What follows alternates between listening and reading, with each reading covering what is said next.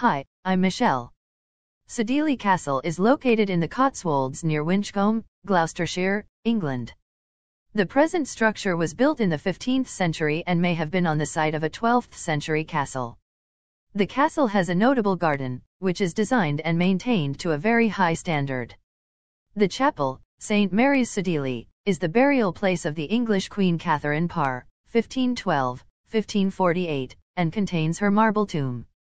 Unusually for a castle chapel, St. Mary's of Sudley is part of the local parish of the Church of England. Sudley is also one of the few castles left in England that is still a residence. As a result, the castle is only open to visitors on specific dates, and private family quarters are closed to the public. It is a Grade I listed Building 1 and recognized as an internationally important structure.